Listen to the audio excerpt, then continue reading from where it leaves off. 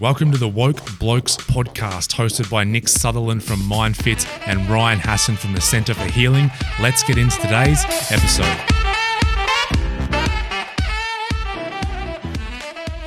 Oh, Polly's up and about. She's up and ready to go. Polly's pumped. Look at her. She's looking at her. Oh, hey, Dad. Ladies and gentlemen, welcome back to the Woke Blokes podcast. It is Ryan Hassan here from the Centre for Healing, and as always, I'm joined by Nick Sutherland from MindFit, and we are super excited for our guest today, Taylor Harris. Taylor Harris, AFLW footballer for Carlton. Yep, yes, Mighty the Mighty Blues, and also the Australian boxing middleweight champion right now. So a multi-sport star we're talking to today, which we're very excited about. But today we've got you on, Taylor, not just to talk about your athletic achievements, but we're really going to talk about mental health today, because there's an incident that happened last year, 2019, and brought up a lot of stuff around internet trolling and around mental health struggles and everything for you. And I know it's a space that you're very passionate about now, so we wanted to really get you on today to have a chat to you. Me and Nick, we just spoke before we press record, did a whole episode, feels like a long time ago now, Nick. It was episode number three or something, all about internet trolling and like why is this happening, and why are keyboard warriors writing this stuff, and that was to do with what happened with you, Taylor. So I'd love to know a little bit about, since that all happened last year, maybe just some lessons you've learned around yourself, and not just the negative stuff that came out at the time, but also the support that's been thrown behind you as well. Yeah, for sure. Well, that experience was an interesting one, and one that I had to tackle on the go. So I had to make a lot of decisions that were either going to hinder or, make my my advocacy campaign go well, or it was going to, go down a different path. But thankfully, I had a lot of support, and I had a lot of people that I could rely on and ask questions of. And I felt there was never a moment where I felt alone, which was pretty incredible. I think the fact that I've got at any instance 30 plus people that I can just contact from the footy club, being teammates or anyone involved in our program, is pretty amazing. And I'm very fortunate. Not a lot of people have that, and I think that's what sport is. You've always got this network of people that you can just contact anytime, and it's unreal. So I had that, but thankfully, again, I had even strangers, showing their support, whether it be online or getting in contact, and I thought that was amazing. So the whole time I was on a mission, and I felt really empowered, and I was not going to stand down. And thankfully, I had Alex, my manager, to rein me in a little bit as well. So I made sure I was very articulate and said the right things at the right times. And that's basically how it unfolded. I just was on the warpath, and I was not going to accept no, and I was not going to stand down. So I had a radio interview in the morning, and then after that radio interview, things went wild. So many media requests and things. It was mid-season too, so generally I'd kind of put that aside to focus on playing, of course. But this was more important, I felt, at the time than necessarily. I mean, it was a prelim at the time too, so of course it was important. But I felt like I could dedicate the time needed for this, and I did. And we had a press conference. I remember it was 4:00 before training. And we basically just said to anyone who asked for a media request, just be involved in this press conference. I'll say it all. We got there, and it was pretty funny because I rolled in with socks and slides, as I normally would. Didn't think anything. I thought it would just be pretty standard press conference. But no, there was cameras. There was like paparazzi. Like when I was getting out of my car, there was all these cameras. It was crazy. Like I'd never thought it would get like this, just for standing up for myself. But what I took from it is that people obviously needed this. They needed someone to give these people a whack and say, no, that's enough. And I'm sure a lot of people do this every day. But for someone who was and happened to be in the public eye at the time, I mean, if it wasn't for the season that was happening, if it wasn't for the fact we were in prelims, I'm not sure it would have went the exact same way. But everything kind of worked out. And then I guess personal lessons and experiences that I learnt was, that support network that I was exposed to that I'd never really had to rely on before was right there. And there was not a moment where I felt that I couldn't just pick up the phone, or I had this constant stream of people checking in, which was pretty amazing. And that for me was great. So then I kind of adopted that in my life. And now during isolation, I've made a point every couple of weeks or months to check in on everyone I know and, care about. If I haven't already, of course, I'm going to talk to people along the way, but if I haven't spoken to someone in a little while, I'll just send a message. Hey, what's up? And it's not even a, are you okay thing? It's more of a, how are you? And then I'll read the room, if that makes sense. So it doesn't have to be that kind of straightforward, upfront question. I think it can be, if you've got that friendship, I think you can kind of read between the lines with your friends. And there's even so much so I've learned, like, the difference between saying, how are you? And they say, good, thanks, or I'm okay, or not bad. Like, that they all mean something different. And I'm kind of learning for each person what they mean. And then I kind of ask more questions, and then it's not that uncomfortable or not that scary conversation. It's just a general conversation, but you're actively listening. So that's something I learned, because that's kind of what I wanted and that's what I got. So it made me feel amazing. So I want to do that for other people. And then, of course, just that ability to kind of stand up for myself. Yep. I always have, but I think all of a sudden, like, nothing's too big. Like, I'll just, if I feel it, I'll say it. I just don't care anymore. Like, I'll just say anything. And publicly, if I genuinely think it needs to be said, even if it's going to rustle some feathers, I'll just say it. So that's where I'm at right now. And that's fantastic. And I think it was really this, like a moment in time, like you said, like, yes, you were playing football and it happened at this certain time, but we're also at a point, I think, in society where this kind of keyboard warrior and trolling thing had been slowly building and building and building as we became more and more of an online society. And it was this time where a lot of people were trying to work out, well, what do we do here? Like, do we just start attacking back at these people? Do we give them no energy and hopefully they'll go away? And I think being at that right time and your stance of, I suppose, not so much attacking, but just standing up for yourself and standing in your own power, was this sort of middle ground that I think is a really beautiful way of handling it. What are your thoughts, Nick? Yeah, I love what Taylor was saying about how she was asking, how are you? But it got me thinking there's a difference between how are you versus how are you feeling? And so I think if we can start adding feeling on, it sort of negates that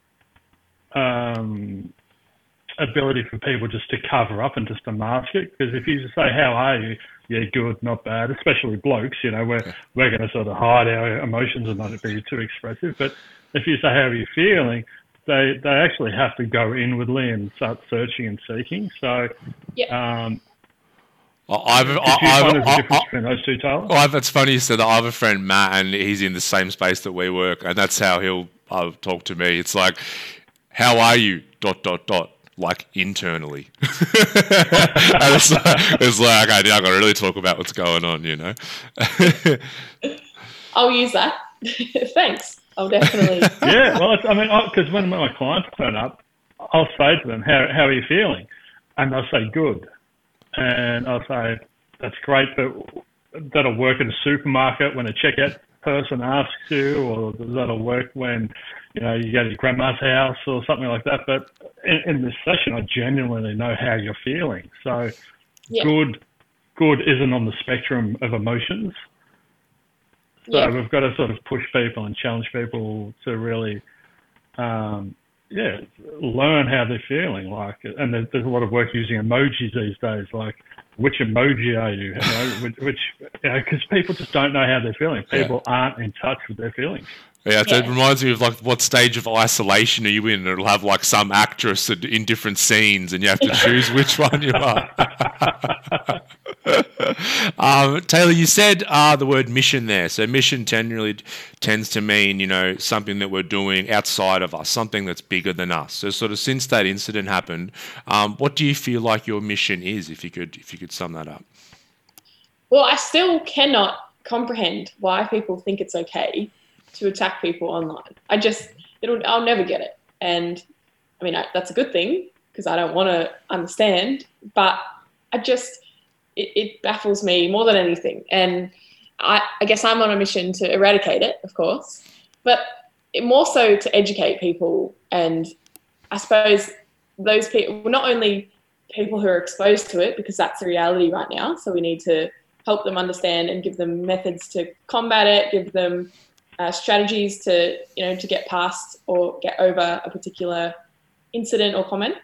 But these people who are the bulliers in primary schools are kind of, for example, with sexism, it's ingrained up until probably nowadays. So I think with primary schools, and my partner's learning primary school teaching right now, and so I'm watching and I'm actually listening in on the Zoom lessons, and I'm hearing all these great conversations about, for example, there was this video and I watched over the shoulder, and it was these primary school kids getting asked, what can you describe an airline pilot? Can you describe a nurse? Can you describe a doctor? And they're all men, or actually a surgeon, not a nurse.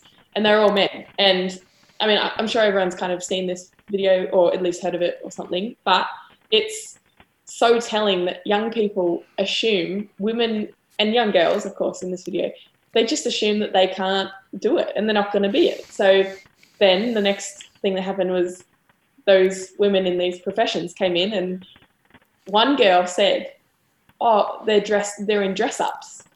And it's still like, it's so sad. Wow. The young girl just not knowing or not being aware that she can dream to be anything. Be whatever she wants to be. Yeah, exactly. Wow.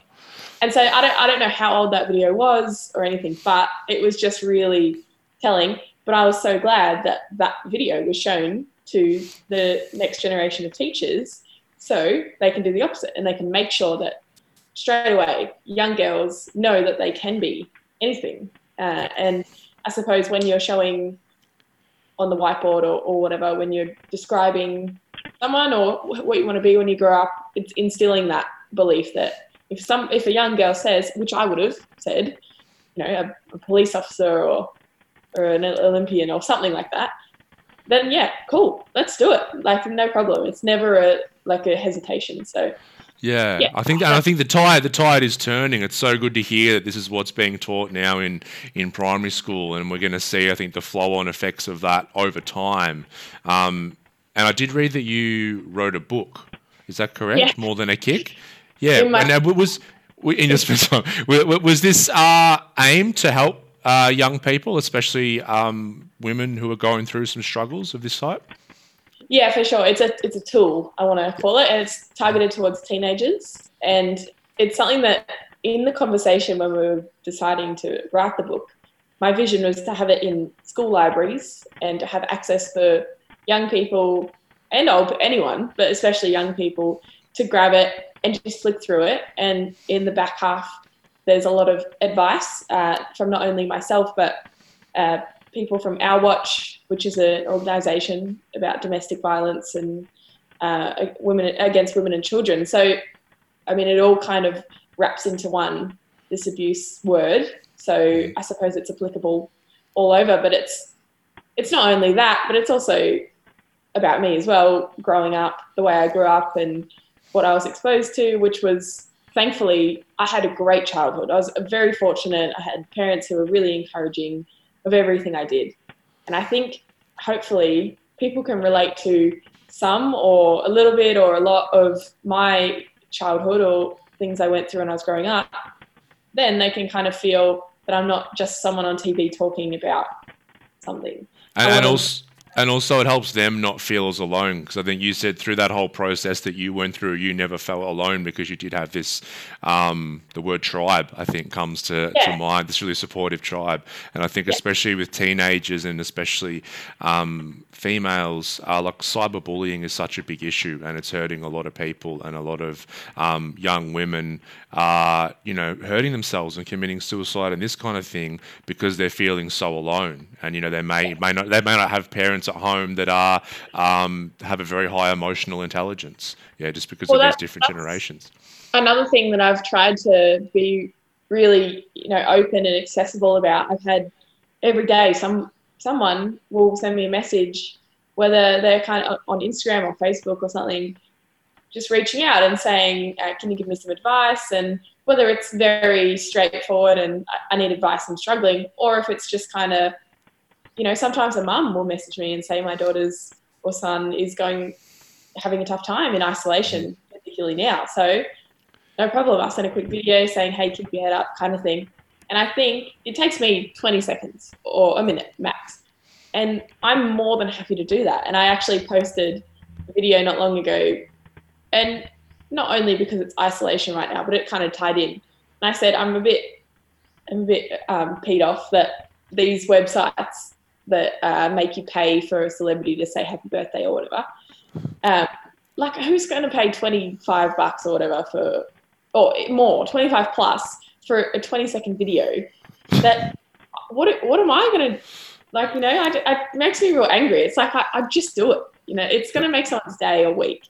And the messages I get back, especially parents filming their kids watching for the first time, they're bawling and they're like so thankful. And it's the best thing ever. Much more valuable than any $20 to buy.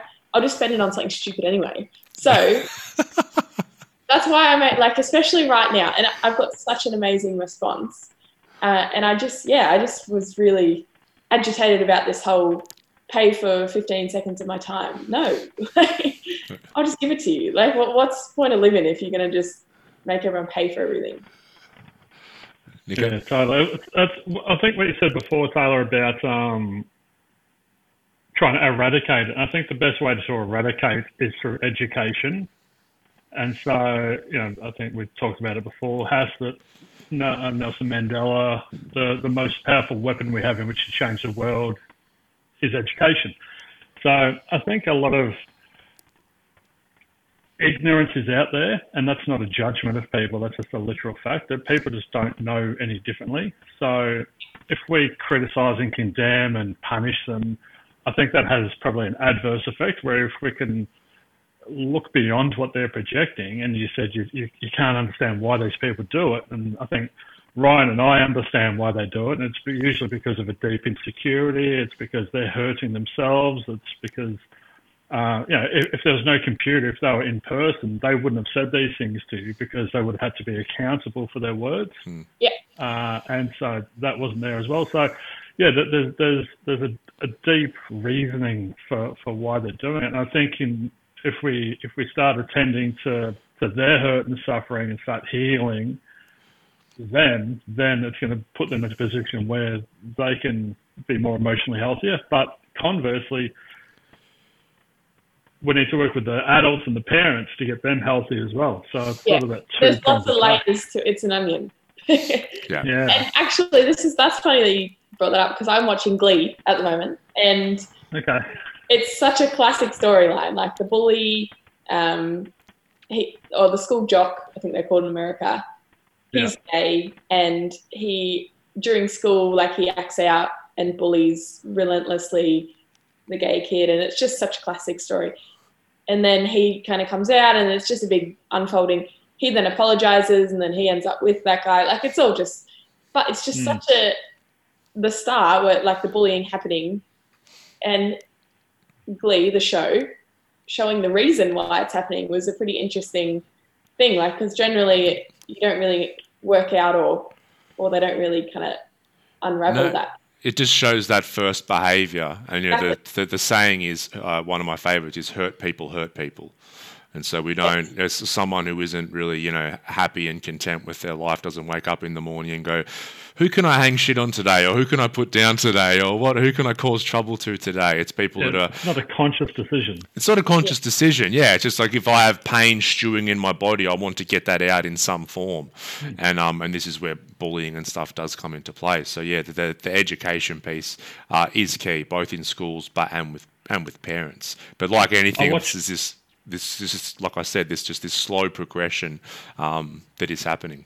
What were you going to say, Nick? I watched an amazing video on, Tony Hawk, his brother Steve Hawk, and I'll tag you both in it, but it's a story about girls, Taylor, and my partner's daughter was going to represent Australia at the Olympics for skateboarding, and she's only 17. Oh, wow.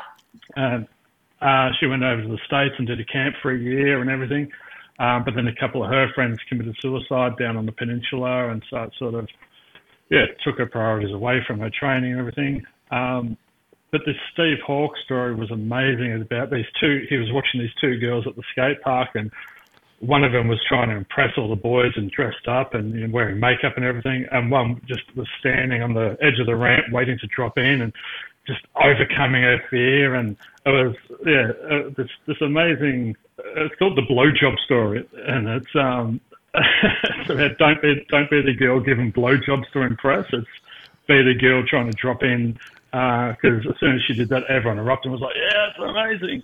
Yeah, definitely tag me in that. I don't want to Google. It's not a good one to Google. Not a good one to Google. Yeah, tag us in. Tag us in check your search history. That sounds cool. Yeah, it sounds cool for sure. And that's me. Like, I was that kid that didn't care about, like, all I wanted was my turn in the lineup. I just wanted to go down the ramp, do a trick, probably stuff it up, and do it again a million times. And for sure, I saw those other girls there kind of sitting on the side, not really participating. And I didn't, that's fine. That's your prerogative. You do that. But I'm here to ride my skateboard or scooter or bike, whatever the flavor of the month was, and just do it. Like, I'm not here for anyone else. I'm here for me. And I'm here to drop in the bigger ramp instead of the medium-sized one today. Or, my dad's come down to watch me, so I better show him what I've been learning. And to show him... Your focus was on you, not on trying to impress people. Yeah, yeah. Which is such a testament to your upbringing, by the way. Like me and Nick working with people every day, and it's unraveling these stories of deficiency which start in childhood, and you can tell when someone's had a great upbringing, and really a real testament to your parents when someone's doing something for themselves and feeling safe to speak their truth instead of what is going to impress other people. Yeah, 100%. And that's it, exactly. I've said it a million times, I was so fortunate, and I know it. And of course, growing up around other kids who perhaps weren't so fortunate, and it's not like I can just give them my parents, but I have to at least appreciate, and I do now as a 23-year-old for sure, but I think at the time I still really appreciated the fact that I had that freedom to, if I wanted to join up for any, I chose sport, but any activity or anything, I had that blessing, and I think that was something I think you're giving that back now as well, because like when this incident happened, you would have been 21, 22? Yeah. So you then had the strength to be able to stand up, at that age and speak out and stand in your power, which a lot of people, regardless of gender, would have had a lot of trouble with. The trolls are also passing on their stuff, but it's toxic because that's what they were given. So, Taylor's passing on the positive stuff that she was given, but the trolls are passing on the toxic stuff. And if we had a troll here and said, "What's going on with your life?" I'd say to them, what happened to you wasn't your fault, but it is your responsibility to heal and to learn how to be a positively contributing member of society instead of, projecting. Sure. I actually have a funny story. It's not that funny, but it's a really interesting... It's got to be funny now. I'm ready to laugh. I'm ready to laugh, Taylor. Let's go. So there was someone, and I can't remember exactly what they said, but it was pretty, brutal. Someone said how shit I was or whatever. And I went back to because actually I remember that whatever they said before, but the last sentence was, "You hate men." And I went back to them because, like, clearly men in my life are like the most incredible influences on me, and I wouldn't be anywhere without them. So there's no way in the world that could get confused. But I went back, just maybe being a bit of a smart ass, but I went back and I said, who hurt you? With a question mark. And I kind of like that, that's just a comeback that can be taken in many different ways. But this person, which was incredible, and I'll never know if they were being completely serious or whatever, but they came back and they said, and it was in direct message, they said, no one's ever asked me that before. Thank you so much. Like I did go through a lot. I've deleted the comment now. I'm so sorry for saying those things. All the best. And then that was it. And I just replied with, thanks for reaching out. Like, really appreciate it. Take care. And it was just an incredible interaction. And it was purely just me saying, asking that question. And whether I didn't know that this would happen. So I probably meant it not expecting any reaction. Or if anything, expecting the opposite. And that's what came back. And it was just an amazing little thing that happened. And hopefully that person now has a great week or a great year or whatever it might be. And maybe they won't say that stuff again to someone else, because maybe someone will come back with something just as nasty, and then, that, or he in that case is, I don't know. You could think the worst. It brings to mind that quote, if I'm wrong, educate me, don't belittle me. Yes. Yeah, for sure. And so these people out there are doing wrong. And if, as I said before, if we just criticise and condemn them, then we're not really helping them. We're not going to affect any positive change. But asking a simple but powerful question like that, it's amazing. It is. It's so powerful. I've had the same thing with our centre, and some of our harshest critics early on end up being friends. And some have ended up being clients, because it's like people are having a go, and because at the time when we started, I'm like, why are they so critical? We're just like trying to help people with their mental health and their addiction issues. Like, why are they so? But then once again, instead of attacking back and just saying, even in private message, just saying, hey, I know she left that comment. Just want to say I respect your opinion and I love you, and then just leave it. And then all of a sudden, same thing comes back. Actually, I'm really struggling because this happened and I'm so sorry. And that's why it's like watching Glee and seeing that the bully what was happening at home and all that kind of thing. And we'll understand that hurt people. And some people won't get that message straight away, and they mightn't send a DM, but it'll get them thinking. Yeah. So even if you could say who hurt you, they might be like, no one, fuck off, blah blah blah blah. But then they'll start thinking, and they're like, hang on, I am hurting here. And that fuck off thing, that'll be their defense mechanism. That'll be protecting their hurt. Yeah. It's like, I'm not going to give you access to this really tender spot within me. You're not going near that. But then they'll go away and they'll go, this has been there for so long, and maybe I don't need this tender spot there anymore, because all of this is hypersensitivity. Yeah. Yeah. Yeah. Wow. Yeah. And the more. This is truly an onion. It is. And I think based on what we've spoken about today, I mean, the key is this education piece. And so there's either this positive energy being projected or this toxic energy being projected. And then over time, the more education in schools with parents, adults who are realizing this within themselves and then doing their own work on healing all this stuff, all of a sudden the scales start to tip, and there's more positive energy and less toxic energy. Because if we can heal the kids, though, if we can heal people, when someone comes at you and tries to provoke you and tries to trigger you, if you've got nothing to get triggered, then you're just going to sit there and you're going to be able to be compassionate towards this person. You're going to be able to be empathetic and understanding. You're going to be able to say, hey, what's going on? But if you haven't done the work on yourself, and if you've got your own stuff going on, you're going to get triggered, then you're going to get reactive, and they're going to get reactive, and it's just going to get really destructive and super unhealthy. So I think if we can all take a bit of personal ownership over our own happiness and do some work on ourselves, then when those that are hurting do come along, they're not going to trigger us. And some people get caught up as well, because they're like, oh, that means we're accepting what they're saying. It's like, we don't accept the behaviour. We're not condoning it. We're not condoning the behaviour, but I'm still seeing a hurting human. Has your puppy just come inside, Taylor? Yeah. Yeah. This is one of them. He's a schnauzer. A schnauzer. I feel left out. I'm the only one without a puppy. I'll go. There's about 3 in the streets out here in Thailand, so I might go grab a random dog. Grab a gecko. Go grab a street dog. A gecko. Mate, there's a gecko that lives out the front of my steps. It is, I can't believe how big this gecko is. I didn't know they got that big. They're giant. Anyway, they bite apparently, so I'm not going to bring it in. Don't grab it by the tail. They'll just drop them straight off. Oh, really? Hey, Taylor, I've got a question for you. We've gone off track. How did you stay present when it was all happening when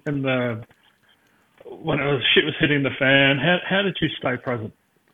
Well, I think that network that I was talking about, everyone kind of brought me back to earth. And I think every time people would make or have an encouraging thing to say, or perhaps give me some advice or whatever it might be, it kind of reminded me that I'm not doing this. I'm by myself. I'm not some hero that, did everything without any help or anything like that. So I think every time someone would give me some advice and I'd take it on board, or at least kind of add to that, that mountain that I was kind of creating, it reminded me that this is not like I'm speaking, but I'm speaking for and I'm representing a lot of people here. So I needed to remember that I'm just one person who's, involved in this situation. I just happen to be in front of the camera, but there's hundreds of thousands of people who are not necessarily in front of the camera who are as much playing a role in this particular unfolding. And I think that probably was one thing. And then also I would like to think that, again, the way I was brought up allows me to remain, grounded and humble. And I think that's something that I always hope to be, and I will continue to try and be, is humble, because otherwise, I don't want to lose my friends. I love my friends. And I think that's something that it's just a classic story. Like, you get too big for your boots and you kind of forget about the people that got you there. But that's the last thing in the world that I'd ever want to do, because I just have the best people. And I always joke about, I don't really want to meet new people because I'm full. I've got so many amazing people right now. And of course, that's a joke, and I'll meet a lot of great people still. But I just kind of think about my people that are around me right now, and I'm just I've won. I've lucked out in this department. I've got some great family and great friends. So that's so good. Yeah, certainly the rest. That's awesome. Have you read a book called The Four Agreements? I don't really read books. I look at pictures, but I suppose I could try. I try new things. So you can get it on an audio book as well, so you can listen to it while driving, perhaps. Yeah, that's a good idea. I think we did a whole podcast on it, and I think it really would. It speaks about what you've been going through, and one of them is don't take things personally. Yeah, for sure. I'll listen to the audio book. Yeah, when you say how did you remain present, Nick? And I think, Taylor, presence is, I suppose, the removal of a lot of fear.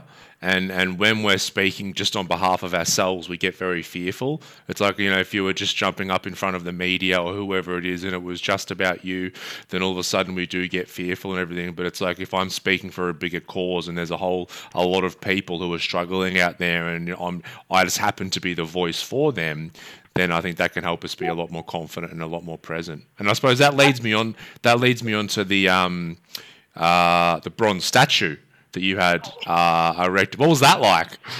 Oh, that was wild. I remember I got the call to say, we're doing this, and I was like, who's the call from? Who called you? I think Alex, my manager, did, and she said, NAB want to do this, and it was in the first phases, so it was probably 50% going to happen, and then it might fall over. But I remember thinking, I was like, are you sure? What for? I had to go through a real process here. And quite quickly I realized, and my first instinct was to think oh, well, it's not about me, is it? I just happened to be in the photo.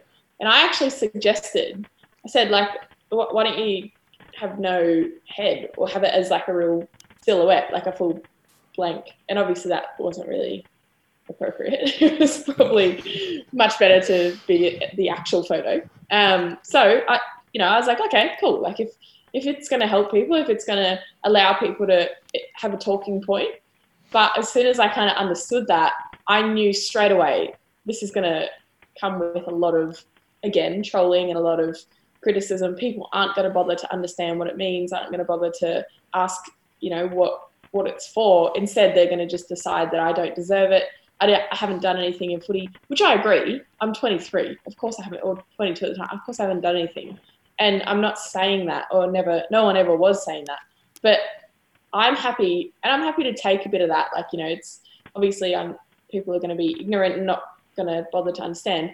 That's fine. I can just kind of brush past them. But I think that, and whether it's a few conversations that get started or a lot, people are going to see it or hear about it and say, what is it for? And then do a little bit of research and find out the story, and then maybe they can relate to it, and then that could help them. Yeah. And that's genuinely all I care about. And I actually rang my mum. It's incredible because it wasn't really about Taylor Harris, the person. It's a symbol. It's a symbol. It could have been Debbie Stevens or Michelle Rodriguez or anyone, but I think it's so great that it was you because of what you've been able to do with it, and it was a catalyst for change.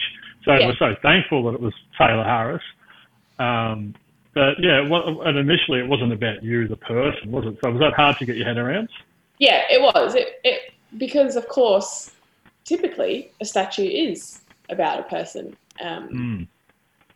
Well, actually, there's a couple that come to mind. A couple of statues. Of course, the one of the Olympians, and there was the two American Olympians who did the fist for Black Lives Matter. Now, but the Australian, it's actually a really interesting story if you wanted to read about it. And I can't remember his name right now.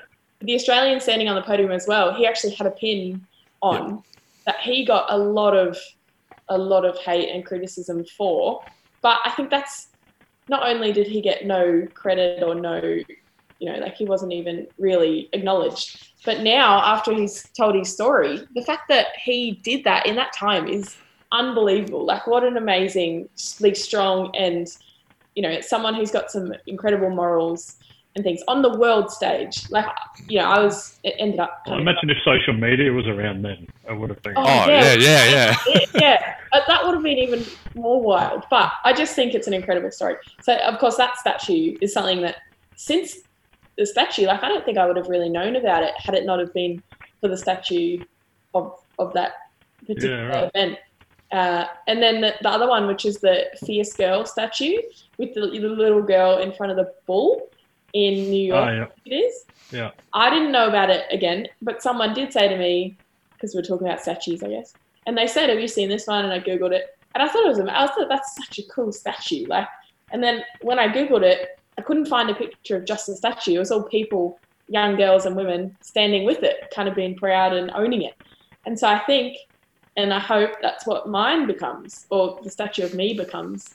I shouldn't say mine, but the statue of me becomes some young girl can go and stand next to it, smile, proudly say, hey, that's what I stand for too. I stand up for myself. I am strong. I am an athlete. I think that's something that I would love to happen, and it has already happened. So it's achieved as much as it needed to achieve, and it will just continue to have those conversations and make people feel. Do you sneak up to the statue at night and just sort of suss it out and go, that's me up there? When it's in Fed Square, it's no longer in Fed Square. It's now at, I think it's at NAB office somewhere. But I remember when it got revealed, of course, I was meant to be there, so it was just, no one really thought anything. But then one time I had to get the train from Flinders Street. I think I was going to footy.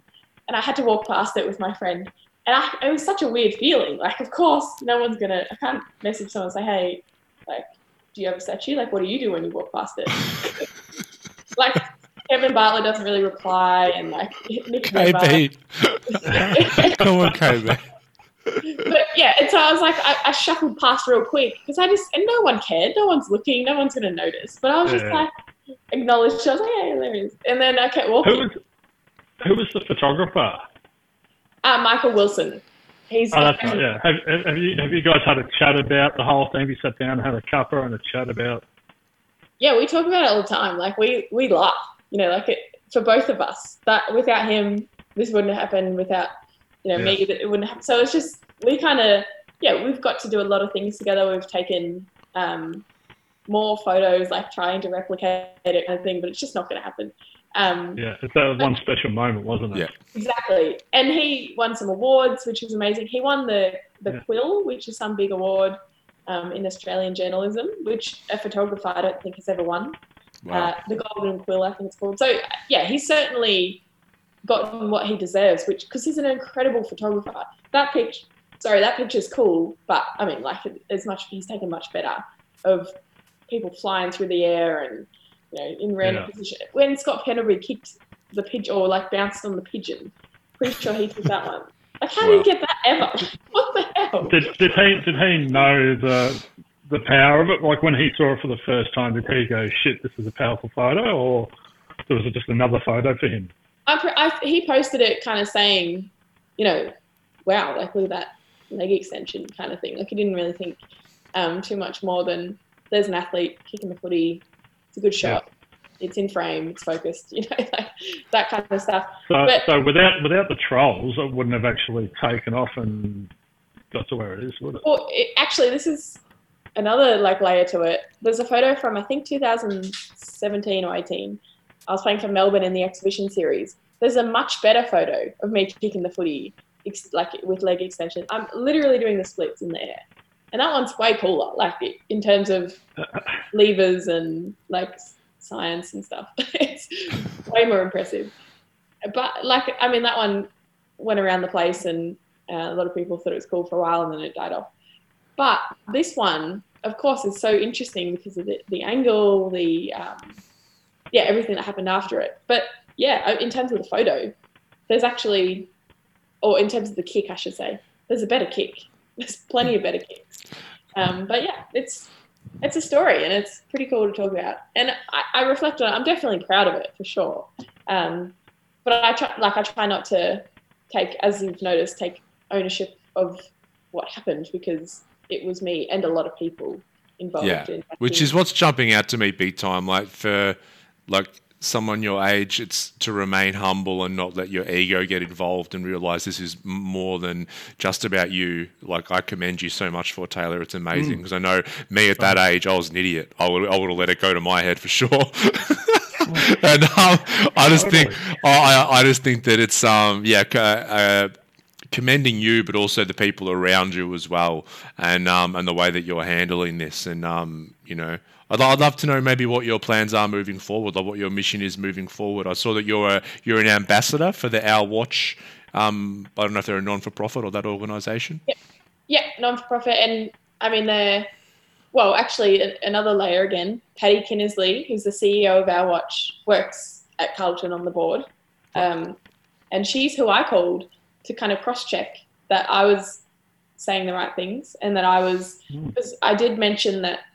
Well, I just assumed, and I thought that this was the start of something. When someone, trolls someone or makes, sexual innuendos or these kind of sexist comments, is that the start of perhaps domestic violence? And I thought, it is, isn't it? Because in these profile pictures, even if it's a fake account, but sometimes they were profile pictures, and one I remember so clearly of a dad with young girls. And he said something repulsive. And so it's kind of like, well, what does that mean? And then I rang Paddy and I spoke to her about it and she confirmed for sure, like, this is the start, like, go for it. Like, let it out. And it's uncomfortable to talk about, especially because I actually don't have any experience in that sort of stuff. So it was something that I felt was a really sensitive and difficult topic to talk about, but one that I knew had to be spoken about. So it was kind of a little battle in my mind. And I was like, there's no way I'm not going to say it, but I had to confirm that I was saying it right. So of everything that I was saying, that particular side of things, when I spoke about domestic violence or abuse and things, was very calculated and scripted, thanks to Paddy. And then, of course, after it all kind of settled down, we were chatting and we thought it would be a great partnership and one that was really natural and organic.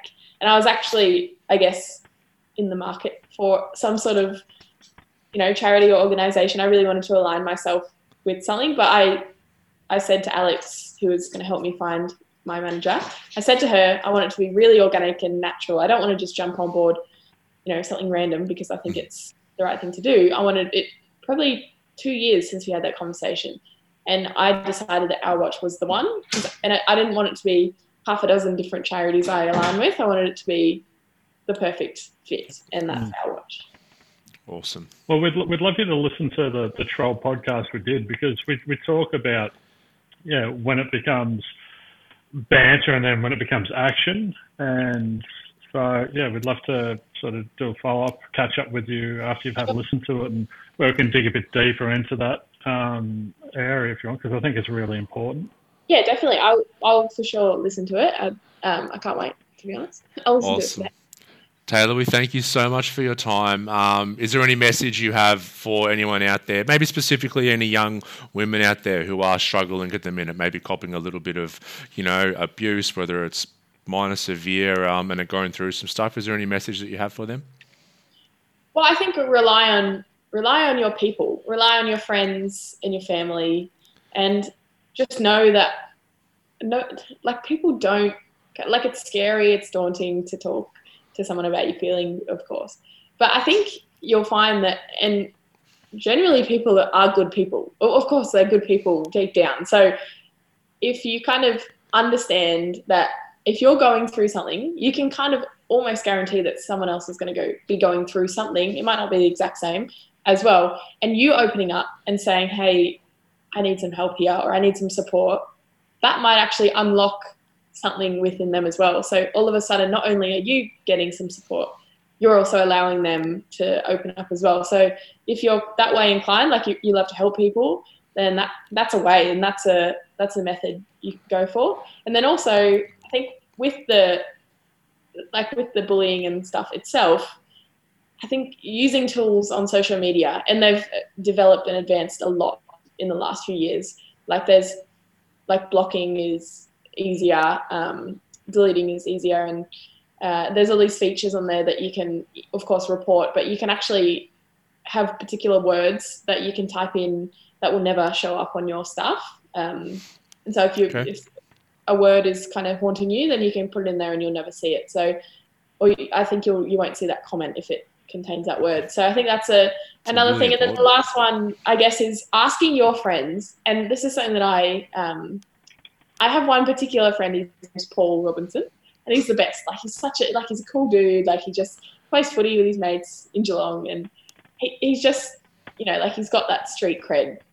He has a cool t-shirt business. He's just the cool dude, and he always goes out. He has no qualms with kind of going back at people, not in a disrespectful or nasty way, but just kind of asking them why.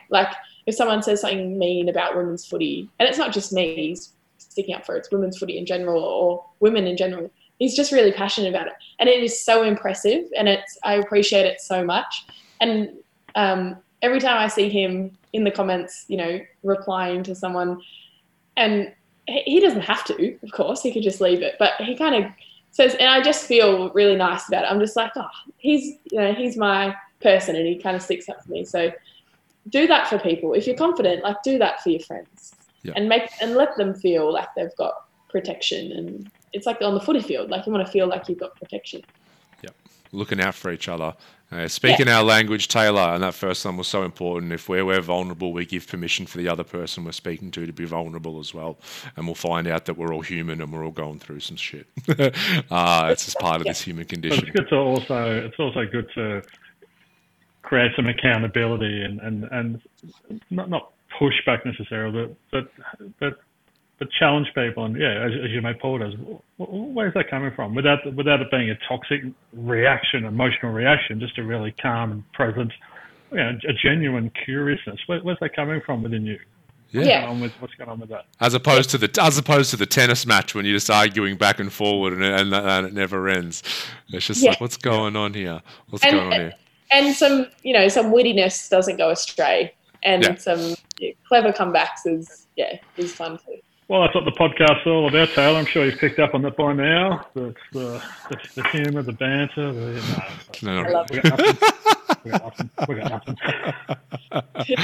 Awesome. Taylor Harris, thank you so much for joining us on the Woke Blokes podcast. I'm sure the listeners have taken so much out of this, both men and women, and we really appreciate you, and keep speaking your truth and keep ruffling those feathers. Thanks so much, guys. My pleasure. Thanks, Taylor. All right, bye-bye. Bye. Thank you for tuning into the Woke Blokes podcast. Please don't forget to subscribe to the show. Also leave us a 5-star rating. We thank you so much, and we'll see you all next time.